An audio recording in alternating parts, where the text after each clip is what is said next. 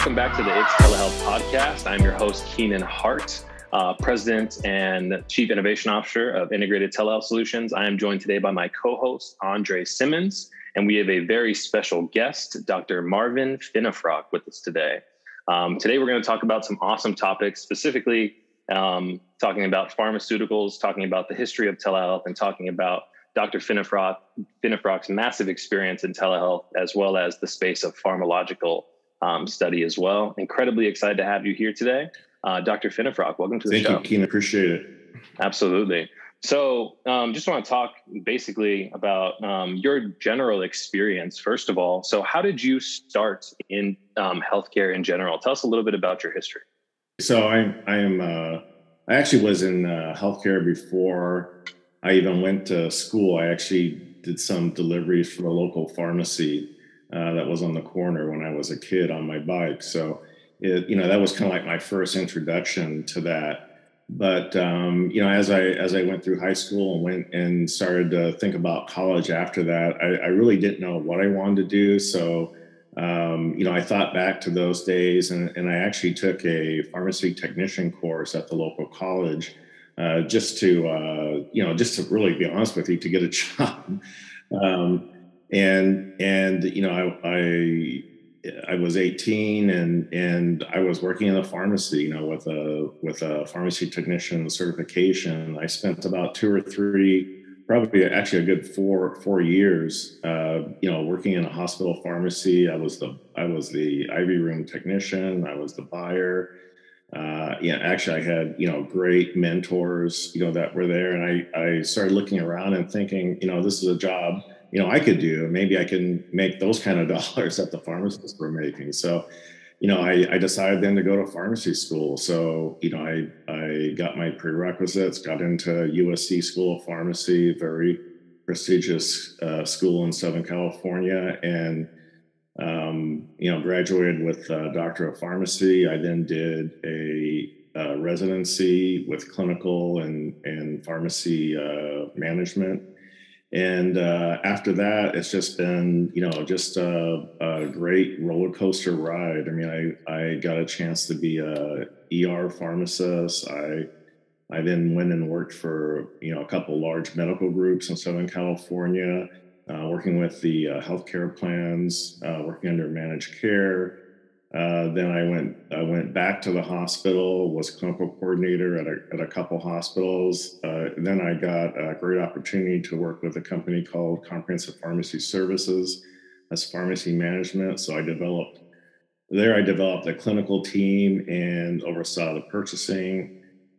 And just always, as kind of my history shows, just always being innovative, looking for those opportunities. And before I came to work with ITS, I actually was a client. So I actually utilized some of the stuff that ITS was formulating and looking for those opportunities. I recently left CPS, and for the last couple of months, I've been working as Chief Strategy Officer and Pharmacy Advisor with ITS, and it's just a great time to be in telehealth. Is all I can really say. Awesome. Before we get into that, I want to go back a little bit, because I always find it interesting when people start on a career path and it's linked back to something that they started long before they even made a decision to be on that. It's almost like pharmacy chose you. You know what I mean? Exactly. And then is that how you feel? I mean, do you feel like I think that's a great way to look at it. I'll be honest with you, I've never thought of that. Well, so my question is, that. Obviously this was a time that I always heard about when I was a little kid, and I'll give you an example. I always heard about, my grandma or my aunt or my uncle giving some money to one of the little cousins and telling them to go down to the corner store to go pick up some cigarettes or a bottle of alcohol or something like that. And I think about what an amazing time that was in history, because there was so much trust. You came down with a handwritten note, and now you're running back the groceries to the fam. So you talked about you were making runs as a little kid, delivering pharmaceuticals from your local store. When was that? That was the late 70s or mid 70s. Yeah. So, it was And I think the trust piece is really important. Thanks for bringing that up, because the pharmacy obviously trusted me, the patients trusted me that I was going to deliver within a certain timeline. We didn't have cell phones, didn't have internet, certainly didn't have texting, and I'm sure those are those are certainly things I know we're going to be talking about today. But it was something built on absolute trust. Wow, that's absolutely amazing. I mean, so you've had basically what you've covered is the full gamut of experience in healthcare in general. You've been a part of organizations that have delivered strategy. You've really been on the cutting edge even before you came to us. Specifically, when you were looking to start getting into your pharmacy background and you went to USC, what was that experience like for you? Southern California, a great time, an amazing school. Tell us a little bit about your history at school in general, going through that school as well. What are some of the things that you remember most? Yeah, I think one of the things that I always wanted to do was to be able to help, and I think, healthcare, that's what it's all about, right? The center of healthcare is the patient. And I think a lot of times corporations and entities just forget about the ultimate client, or the ultimate end of the day is the patient, right? That's who we're really there for. And I think, that gets lost in the shuffle of technology and machines and everything else. So, being focused on that, and, being able to counsel patients, deliver education, and really be there, for those patients. Some of the rotations and things that I remember best was, ambulatory care rotations where, pharmacists were actually seeing patients, taking care of patients, ordering lab tests, counseling on them on their medications. I mean, those are the pieces that I found enjoyable, and it was rewarding because you got instantaneous feedback, right? I mean, a patient's going to tell you exactly, what they feel. And just the fact that they have someone that they can access is, just probably the most important thing. The most important part of a patient's recovery is not having that worry that, what's going to come next, or, who can I go to for information.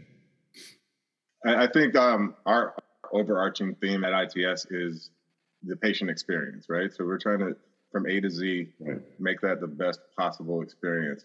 In those early days, how did you see, or what gaps did you see from pharmaceutical to the physicians, where there might have been some pain points for patients in that space? Yeah, I think probably the biggest pain points, and I like to keep things simple, right? Patient wants things simple. Think about, being a patient is like, I don't want to know about the latest technology. I don't need to know the details of that. And I think sometimes we think that that's what the patient wants to hear. Let me tell you all the details about this laser therapy or about this delivery device. But that's not really what the patient wants to hear. The patient wants just the very simple stuff. Am I going to be okay? Is someone going to be here for me? If I have a problem, who do I talk to? So I think, those are the very simplistic things that, what a patient's looking for. So what it centers around, a very basic stuff, communication. And so the gaps I see then, and unfortunately they're still there today, is really that communication piece. Trying to get a hold of a physician, trying to get a hold of a service for the physician, trying to get a hold of a patient even taking a call. Many patients, it's unfortunate, but they get discharged from a hospital, and then they see the hospitals calling them. The first thing they're thinking of, they're looking for me to pay a bill, or there's some other thing, so they're not thinking about their well care. Now there's more, psychological burden being added to them. So, I think just having, that whole communication piece is the piece that was missing then and still missing today. Sure. I mean, just as a casual thinker. One of the biggest like disconnects probably is like you show up at your pharmacy expecting that you're going to, whether it's Walgreens, CVS, whatever, and you're thinking you have a refill, for example, Right. available, and they go into the computer and they find out that you do not, and you're standing there in pain, and now you have to like revert that energy back to the physician and try to figure out where the disconnect is. That's something that I think that we can solve. Would you agree with that? And wouldn't it be great if there was a way to communicate that before you even showed up, or if there was a way to say, hey, here's how many refills you have. Here's some expected, if you're taking your medicine correctly, this is when they should be due. And, it all should be very simple. But unfortunately, there's no one piece that connects that all together. Yeah. I mean, one thing that I keep hearing you talk about is the trust in the relationship that you form with your patients. And I think that's very interesting. And I never really, before I met you and before I started to understand more about the pharmaceutical space in general, is you really are a trusted counselor, right? I think about what it's like when I go to the doctor and they give me a prescription. I know nothing about this tab that has this name written on it that I've never heard of before. And I go to the pharmacist and I expect them to be able to give me a good understanding of what I'm taking and why I'm taking this. So I'm just wondering, in your process of schooling, was your patient interaction and your ability to counsel people a major focus on how you got your professional accreditation? What kind of stuff did you have to learn in your schooling process to try to, communicate those things to your patient? Yeah, it really was around the patient experience, like we had mentioned before. And, one of the things of being in a really innovative school like I was, the patient was the forefront. And so your education all centered around that, disease state management, knowing, detailed physiology of the patient, of course, all the pharmacological things that you would think, would happen. You're getting all that piece. But, that's great stuff. You could read that in books, right? But how do you deliver that to the patient? That's what's important. So you've got a very short time. You've got to tell the patient, some very detailed and complicated things. So, how you deliver that message is really important. Sometimes, the simplest is best. Let the patient ask questions one of the things you never want to do is tell them, like you see advertisements on TV about medications. And by the time you're done with, here's all the symptoms from the medications, it's like, I don't think I want to take that anymore. Or I wouldn't want to try that. So, a lot of times it's best not to tell them every possible thing. Tell them some of the most common things that happens and ask them, have you ever felt any of these, or have you experienced this, and then knowing some patient background, of course, having access to the chart and really having that patient as a client. Then you build that relationship, and then you understand, what they're going through and maybe some of the idiosyncrasies that happen out there. If you look at, our bodies, there's probably no more complicated biological system than the human body. Sure. And, everyone feels and experiences things differently. And you can't always account for that, or you can't always prepare for that. You just have to know what to do when it happens. That's kind of funny that you mentioned the telling all the side effects, because I'm thinking as technology moves forward, which is great, we also have had this recent movement of where you have those television commercials with the pharmaceuticals, and they tell you every possible side effect that you could possibly experience, maybe. And by the time they get to the end of that list, I don't want any of it. Yeah, I don't want anything to do. I think the disease I have or condition I have may be better than that. Unfortunately, that's some legality that the pharmaceutical companies, I think, have to do for direct to consumer advertising. But it does tell you, it kind of gives you behind the scenes of what those things can do. So. You are listening to the It's Telehealth podcast.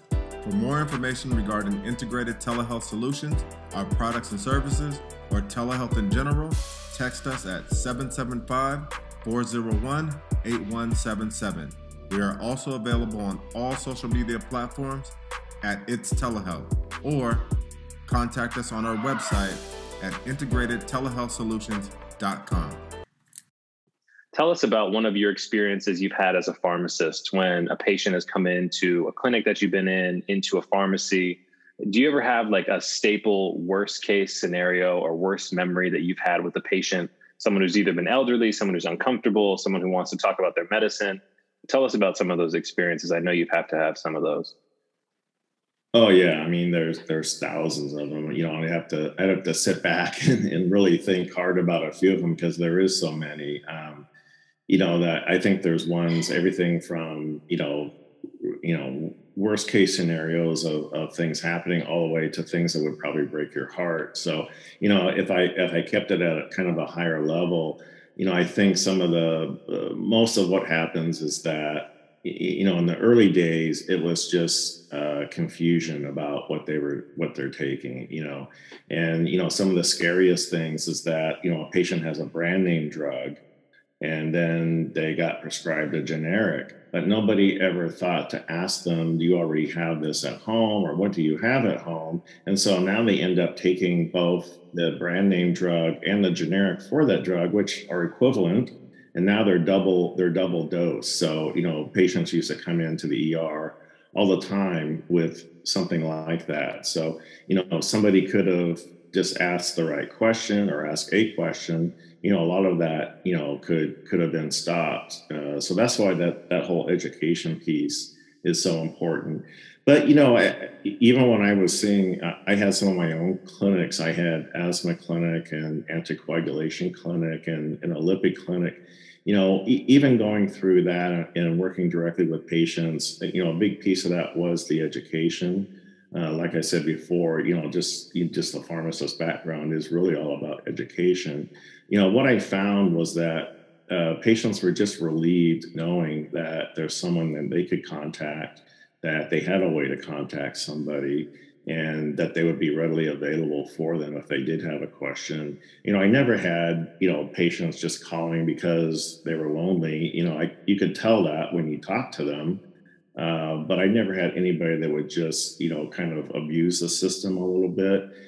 Patients really do respect your time and that it's valuable, but, they do want to get their questions answered. So, it ran the gamut, working as an ER pharmacist in a trauma center, those kind of very different environments and of course, very horrific things that came through. But, I think, again, kind of keeping it very basic to what most patients experience, and it's unnecessary.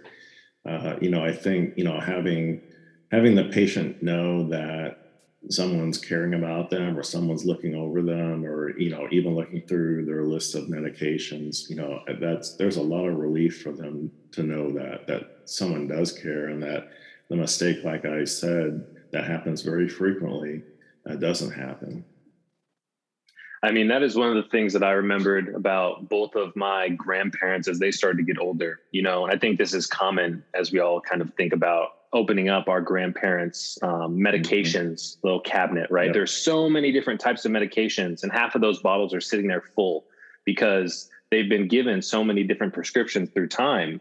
That part of, recognizing that there has to be a reconciliation process to recognize, am I taking this? Am I taking that? Why am I taking this? Is this the same? Because, that was one thing that my grandpa and my grandma, who was his caregiver, close to the end of his life, really started to recognize that he was taking the same medications that do something, and then other medications were complicating, something that was supposed to be accomplished. And that's a difficult process. So how do you guys really address that at the point of care with a patient? Because, as technology continues to progress, there's different EHRs. We've got health systems that are still using paper records. How do you, as a pharmacist, really try and get the best possible view into the history of someone's prescription history? That's a great question. And it really is quite stressful, both from the caregiver's perspective and from, the healthcare provider because of that. There's actually Now there's actually laws that, when a patient comes into a hospital, you have to do what you said. It's actually called medication reconciliation. What it really is a medication, a full medication review. So yeah, the question is, well, how do you do that? Because most patients may know 2 or 3 of their drugs. The drug name is about that long. They can't pronounce it. So you ask them, well, what are you taking? They can't even pronounce it correctly. So you're kind of guessing if you try to do it that way. Sometimes they may remember to bring their medications in. Sometimes they may remember to bring 3 medications in because those are the ones they take because they couldn't afford the other 2 medications that you thought they were on. So, when you take that whole into consideration, it is a daunting task. Plus, now a pharmacist has to take their time away from their other duties and sit down and kind of track, be an investigator, call pharmacies, call physicians, try to figure out, what exactly is this person supposed to be on, but then also understand what of that medication list, what are they actually taking? And for the patient to be honest and say, hey, I just couldn't afford that one, so I didn't take it, and that's a real case scenario that patients just can't afford it. So having a way that you can communicate with the patient's family, many times the family knows what they're taking or thinks they know what they're taking, but at least that gives you another investigation at the very thing out pharmacy and get that position and mesh that all together to try to come up with a true medication list of what they're actually taking and then what they're supposed to be taking. Again, if there was a communication way that you could do that, that is the ideal because systems do not talk to each other. So if you think that your local pharmacy and the hospital you got admitted to are communicating, that's not happening. So when the average person thinks of telehealth, we think of virtual visitation or a face-to-face with a doctor. How or where is the intersection of pharmaceuticals and telehealth? Let me step back just one step and talk about maybe, I guess, traditional pharmacy telehealth as it exists today and prior to COVID. Pharmacy telehealth really was waking the pharmacist up in the middle of the night to review and approve an order that was written when, the pharmacy staff have left for the day in the hospital. So, that's kind of the traditional telepharmacy service that are delivered. What I'm working on and what we're working on at ITS is to talk about a different option for pharmacy.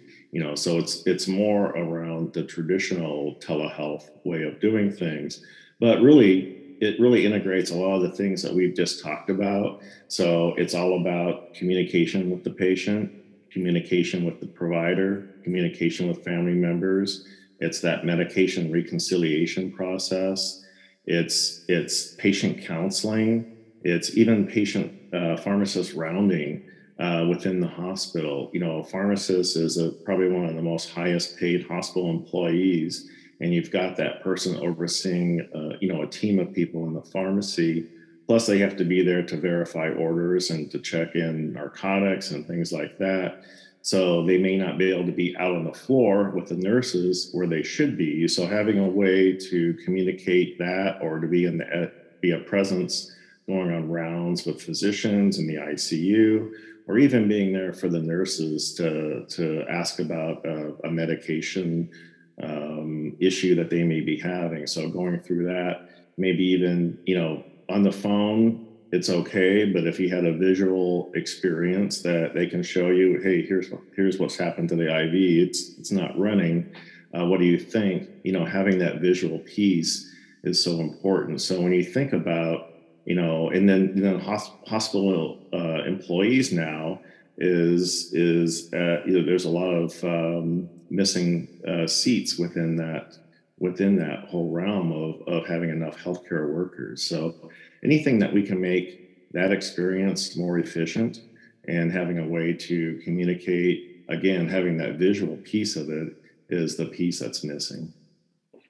And that's something that has always made sense to me about telehealth. You know, back when we started the company in 2014 and we were looking at the laws and we were just talking about what does telehealth really mean?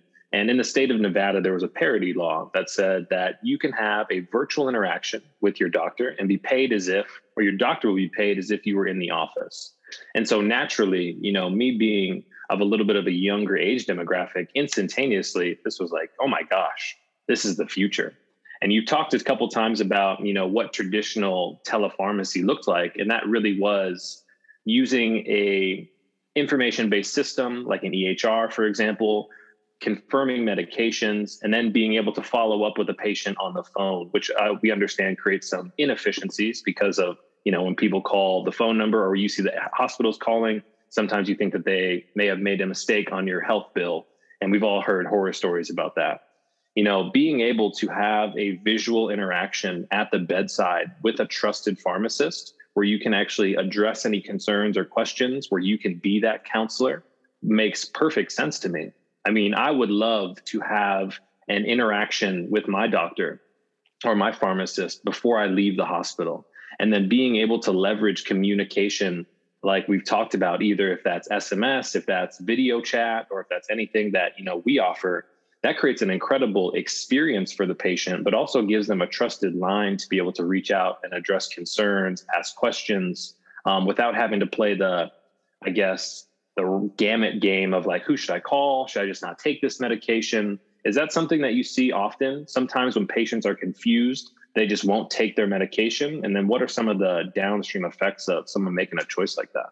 Well, let's talk through that a bit, and let's take in the patient experience. You know, you've gone through some surgery or some horrific event in your life, and you're sitting there in the bed. It's time for you to go home. Everybody's bombarding you with stuff, right? Here's this information. Here's this piece. Make sure you make this appointment. Your oxygen's going to be delivered tomorrow, you know, between 4 and 10 p.m. You know, you've got all this stuff that's coming at you, and there's no way for you to sort that out because you don't know what's coming next, right? So if we take a big piece of that is that pharmacy experience. We take that so lightly, because now the patient's giving some papers. Now they have to go to find a pharmacy, get that prescription filled. They have to wait somewhere for that. There's more time involved. Maybe the pharmacy doesn't have it. They have to order it. You know, there's all kinds of things. And then now who do you call? What's the next move? You know, who can I trust, right? It kind of goes back to that whole trust thing. So, you know, if you started that interaction differently, if you discharge the patient from the bed, you delivered their medications that they're supposed to be on, you have a chance to interact with that patient at the bedside, you can give them education. But think about it from again, that takes time from the pharmacist, right? But if you could do that from the pharmacy, if you could interact with the patient through at the bedside, you can deliver some education that they can see. You can watch a 2-minute video about their condition. You can talk about their medications, and now they can talk to you about their medications. It's a two-way street. Plus, you can invite family members, and even if they're not physically there, if they're in another location, now you can invite those family members to be part of that experience. What a different experience of discharge.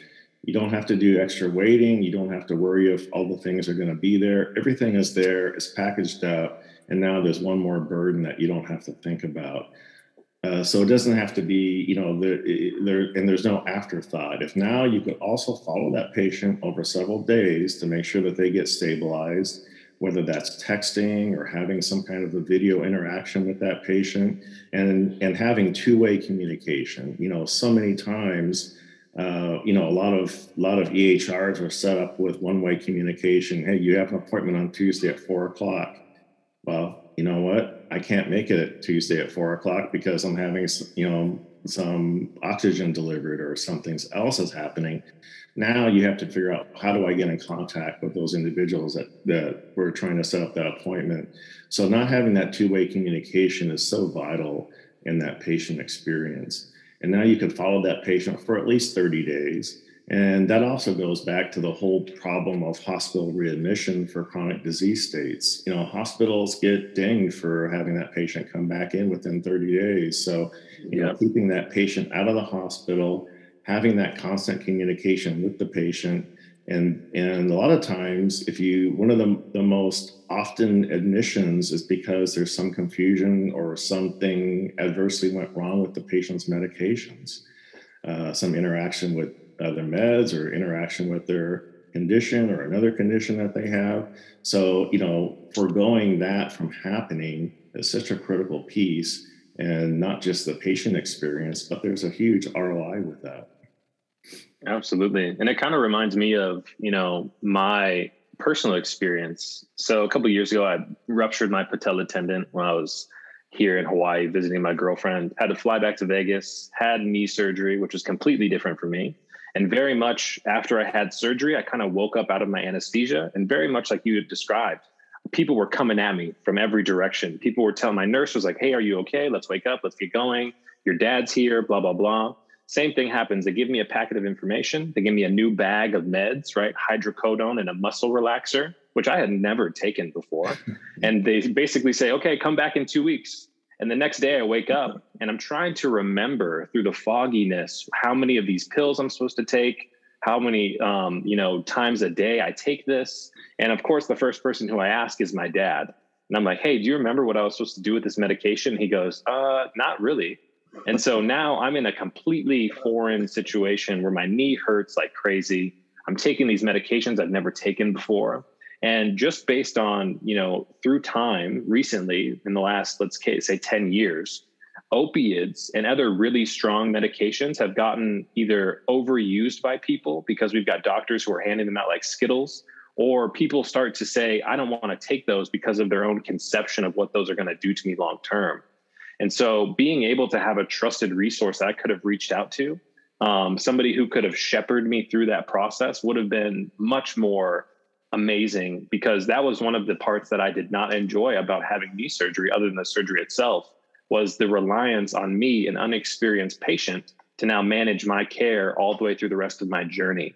And it's totally understandable how somebody could make a mistake by taking double the amount of medication that I'm supposed to take for my knee.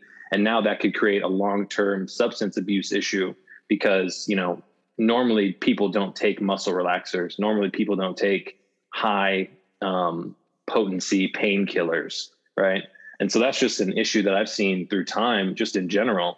I mean, I know also multiple family members or family friends have started to take medicine and they've actually gotten in trouble because they've gotten addicted to them. Or a lot of people have medication that they just refuse to take because of their misconception about what these drugs can do to them. And so, that entire patient experience is not so much just at the point of care, but it really is all the way around the rest of your entire patient experience. So I really appreciate all of that input. It means a lot. Just imagine if now take that experience that you had with those two medications, put a few years on you, say you're 80 years old, and you've got 6 or 7 more medications at home. And you can imagine the mess that, this could evolve to. So, again, you talk about the opioids and, having this communication with patients, that pendulum has actually swung the other way too. Patients are afraid of opiates. There is definitely an issue out there, but then there's a subset of patients that aren't getting the relief that they should, deserve.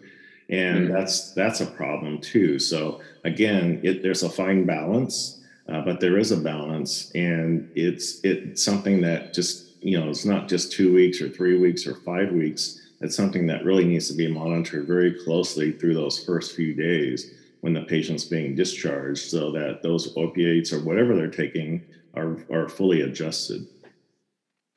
Yeah, it seems to me that in early days of, not early days of pharmacy, but the earlier days than now, that the local pharmacist was, like Keenan stated, like kind of like a counselor in the neighborhood, because it was just a pharmacy at a local drugstore. And I think it's gotten away from that because the industry has gotten so big. And I think that what I envision what telehealth does is it brings it back to that, brings that human touch back.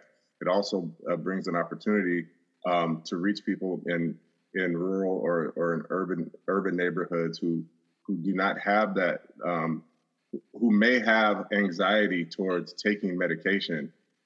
That extra bit of education and staying sticky to that patient, if you will, by the pharmacist will allow that patient to adhere to a program better. And there actually is a large amount of patients out there. And, I've talked to a few of them who, during COVID, did not leave their house. And now they're still afraid to go out for whatever reason, and so having that way to communicate with the patient really makes a big difference in their lives. Absolutely. I mean, we saw a massive explosion of the adoption of telehealth over the last 16 months, let's call it. Before 2020, there was on average, about 10% of people who had utilized telehealth in their own patient experience. That number is well above 80% now. And so with the adoption of tele that has happened so rapidly, what is your vision, Dr. Finnefrock, for the future and sustainability of telehealth? Because so many people are still having that internal monologue or that internal debate of COVID happened, COVID brought on telehealth, but telehealth really isn't going to be necessary. And from my perspective, it's very difficult to push that genie back in the bottle once it's gotten out. And people have really started to understand the effectiveness and accessibility of being able to communicate with their doctors and their care teams more effectively. But I'd love to hear kind of your perspective on it because you've been in the space for so long. Right. So here's how I look at telehealth. Telehealth really is still in its infancy. We have not fully explored all the ways that it could be used. But if you just think about,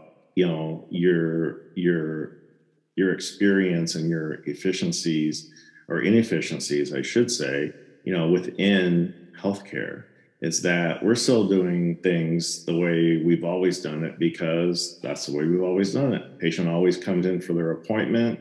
There's always a mess. The physician's always behind. They forget an appointment. So we've just done that because that's the way it's done. It hasn't changed in years. The only time it was different, think about this, is in the early days of being a physician, you went and you visited patients in their home, right? So if you think about, the old physician with the little brown bag, in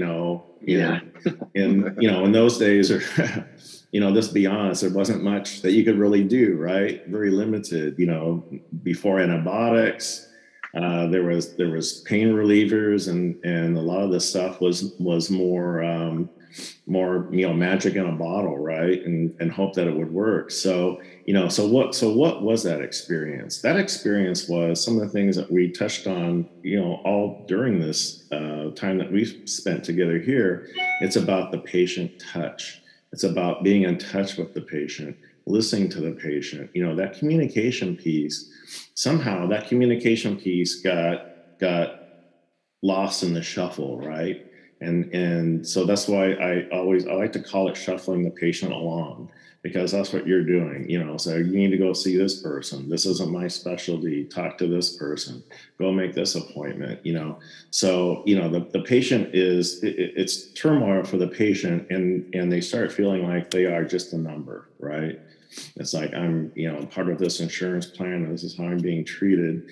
So getting back to those roots. So here's what I say is that during COVID, we didn't learn anything new, but I think we were taught lessons. So we were taught lessons of at-risk patients, making sure that they're the center of attention, that they need that family bond to be there with them as well. So having that full circle of communication, physician, family member, patient, nurse, all the ancillary services that patient needs. And I think what we found is that we don't need the patient coming to a certain spot. A lot of things we can address in the patient's home where they're more comfortable. I look at it as being, going forward, it's going to be a hybrid. It's going to be some visits have to be in person. I totally get that, and that will continue to happen. But the other ones, things that are follow-ups, if you think about your knee surgery, when you just went in and saw the patient, saw the physician, they did some juggle with your knee and said, okay, if you have any problems, let me know, right? You look pretty good. So that probably could have happened over a video interaction, right? If you have something that you can see, at least 300 degrees, you can move around, it's a visual thing, right? So, having that kind of interaction with the patient, there's no reason to come in for person. I also believe that, when you go to the physician's office, you got to fill out a bunch of forms. Even though you've been there, 100 times, you're still filling out a form. That just doesn't make sense. It's more, issues, especially for elderly patients, right? Getting to the appointment, having to call a family member, you trying to use Uber or whatever they're using to get there. It's, no one's thinking about the inconvenience to the patient.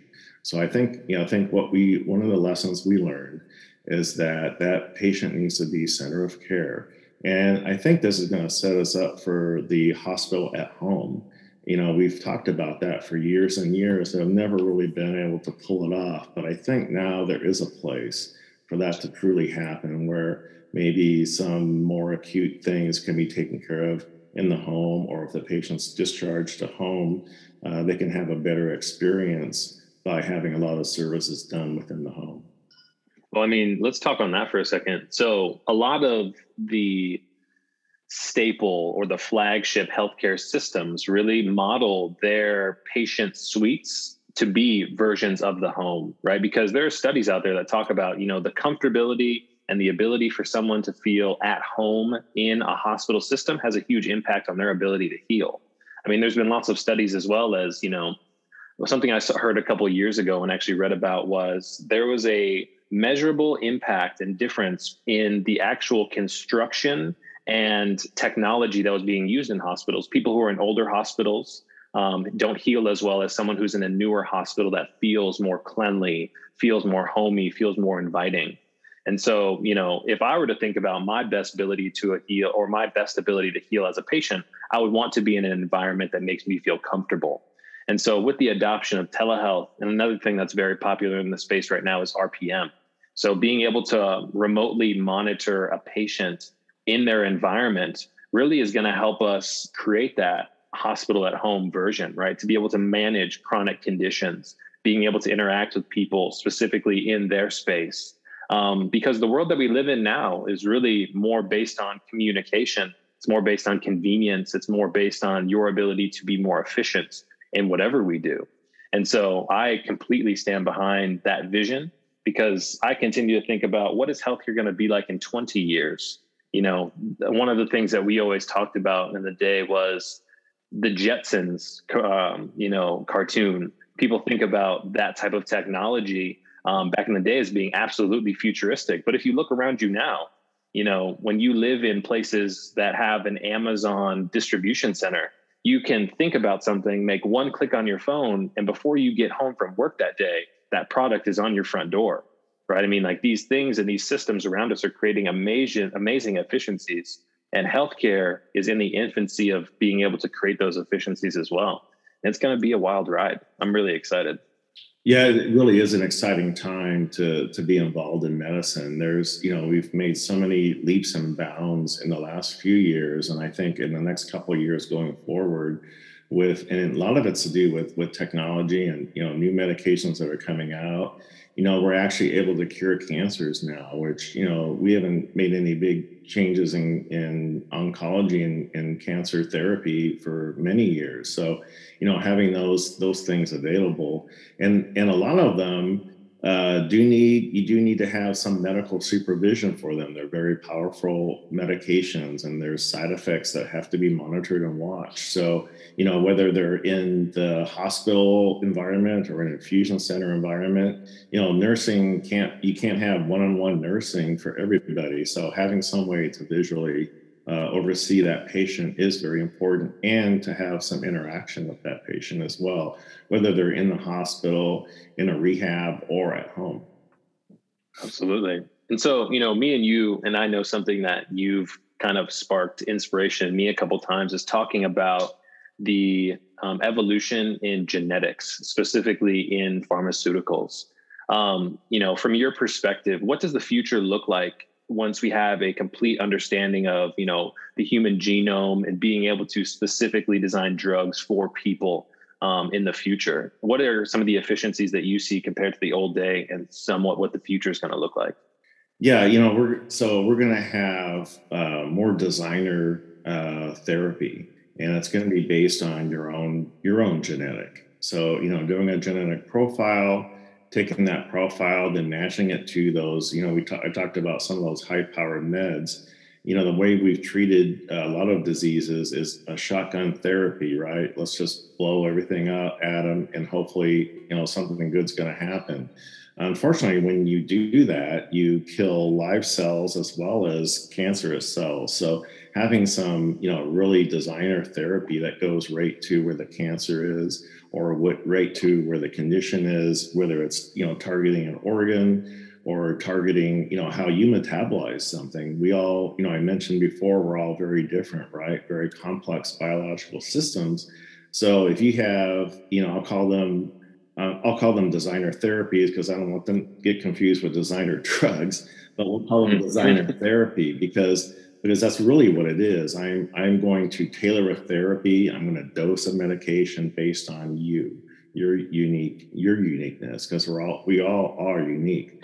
And that's how I see, the future. But it also goes hand in hand with how that patient is going to be managed. And you can't just have these high-powered drugs and put all this money into technology to dose and find the right therapy for a patient if you can't monitor and follow them. So, those are the pieces. I don't think we've completely thought that all the way through. But, I still think, with the addition of some kind of advanced monitoring and some telehealth uses, like I said before, there's things we haven't even thought about yet. That's where I see a place for telehealth is going to evolve to, with that designer therapy.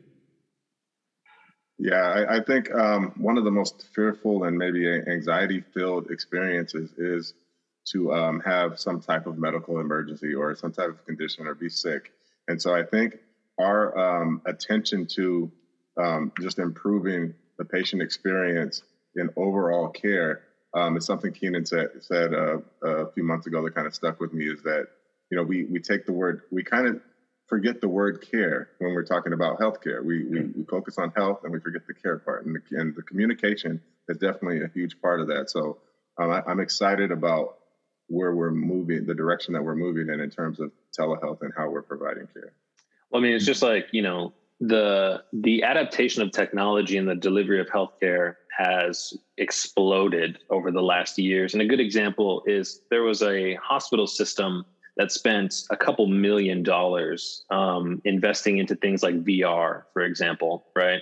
So a burn care unit, they're putting VR onto people, they're putting the goggles on, and they're putting them in environments that are snowy, right? Because our mind is so powerful that it has the ability to affect how we heal and how we deal with certain conditions. And so, in the past, my perspective is healthcare has always been about putting hands on you. But in the last years, we've seen that there's been a rapid growth in things like meditation, things like mindset. And now all of those things are starting to be integrated into healthcare in general. I mean, medication is great, but your mind is an incredibly powerful tool that we have the ability to continue to harness. And as we do things like genetic mapping, we do things that give us a better understanding of the entire human picture. Just point of care health is not always what it's about, but there are things like diet, things like mindset, things like the medications we're taking, exercising. All of those things have a huge impact on our ability to heal and be healthy long term. I mean, I heard something pretty crazy a couple months ago, and it talked about, there are children who are born today who are going to have the ability to live to about 120 because of all of the things that are available to them. And so if you think about the ability to maintain your body, the ability to have, recovery therapies, designer medications, designer therapies that you can have specific for your body. I mean, the future is here now, and we're very much in the infancy of what we're all going to see. And I can imagine that, seeing the world in which you came from, Dr. Finnefrock, where you were trusted to ride your little wagon down to the corner store and then go off into the community and deliver drugs to the people who are in your community, to where we're at now, that has been a rapid change, and that was not that long ago. And so I can't imagine what the future is going to be like here in the future. It's going to be pretty amazing. Absolutely. And I think, I truly believe that the future is bright. And, I think what all of us, and I know CEOs of major medical and hospital corporations, they all want the same thing. They want to deliver the best care to the patients, and ultimately they want to be the center of excellence. And I think everything that we talked about just moves you much more closer to that. Part of it's getting back to basics, but getting back to basics and then using the technology that we have at our fingertips to make that advance. Absolutely. I mean, like we talked about, the future is incredibly bright. I think telehealth is very much in its infancy, like we talked about. The future is going to give us new revolutions and evolution in human care that we can't even foresee yet. But I'm just glad that, we've been able to surround ourselves and start to build our team with people like you, Dr. Finnefrock, who have the opportunity to give insights, to have a great vision for the future. Because, I think we're going to do some pretty amazing stuff together, not for ourselves, but for all the people who surround us. The next years are going to be pretty incredible. Absolutely. To have this conversation with someone whose life's vision and work has been pharmacy, and you've been able to transform that into a lifetime of care for others, it's a beautiful thing. And I appreciate you coming on and sharing your experience. It's a great conversation, man. Thanks, Dr. Finnefrock. We really appreciate you joining us today. You've been absolutely amazing. Appreciate being here. Thank you very much. This has been the It's Telehealth podcast. We'll look forward to seeing you guys in the future. Thanks. Thank you for listening to the It's Telehealth podcast. Stay current by subscribing to It's Telehealth on your favorite podcast platform.